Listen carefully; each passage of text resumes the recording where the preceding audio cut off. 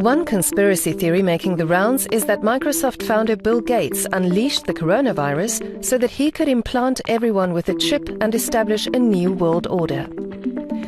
Facebook and Twitter have been removing this content and banning the users who push it online, like Donald Trump. That is why tech startups like Parler have surged in popularity.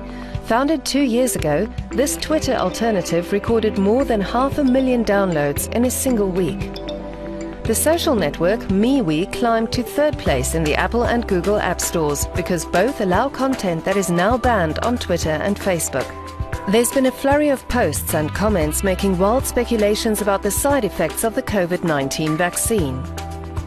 They warn against vaccinating children, even though the vaccine has not yet been tested on them and isn't approved for anyone under the age of 16. Mark Weinstein is the founder of MeWe. What we allow is freedom of speech and common rules of decency. So if on MeWe you have an opinion about whether a vaccine is effective or not, and you are not posting hate content, inciting violence, bullying, breaking the law, then that's none of our business. This is social media. This is what Section 230 is all about. It protects freedom of speech. This is also important to conservative Paul Hubel. He believes that Democrats stole the US presidential election. We watched him open a MeWe account. He firmly believes that Facebook and Twitter want to stifle voices like his.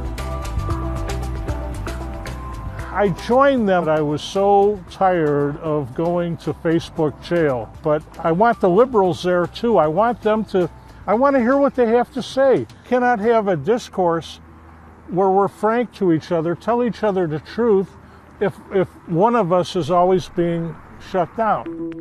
But so far, Hubel's attempts to find a spectrum of political opinions on the new alternative social networks have been in vain.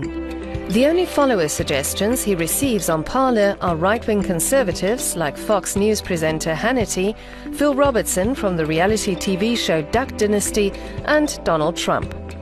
When Twitter banned Trump, he swiftly joined Parler.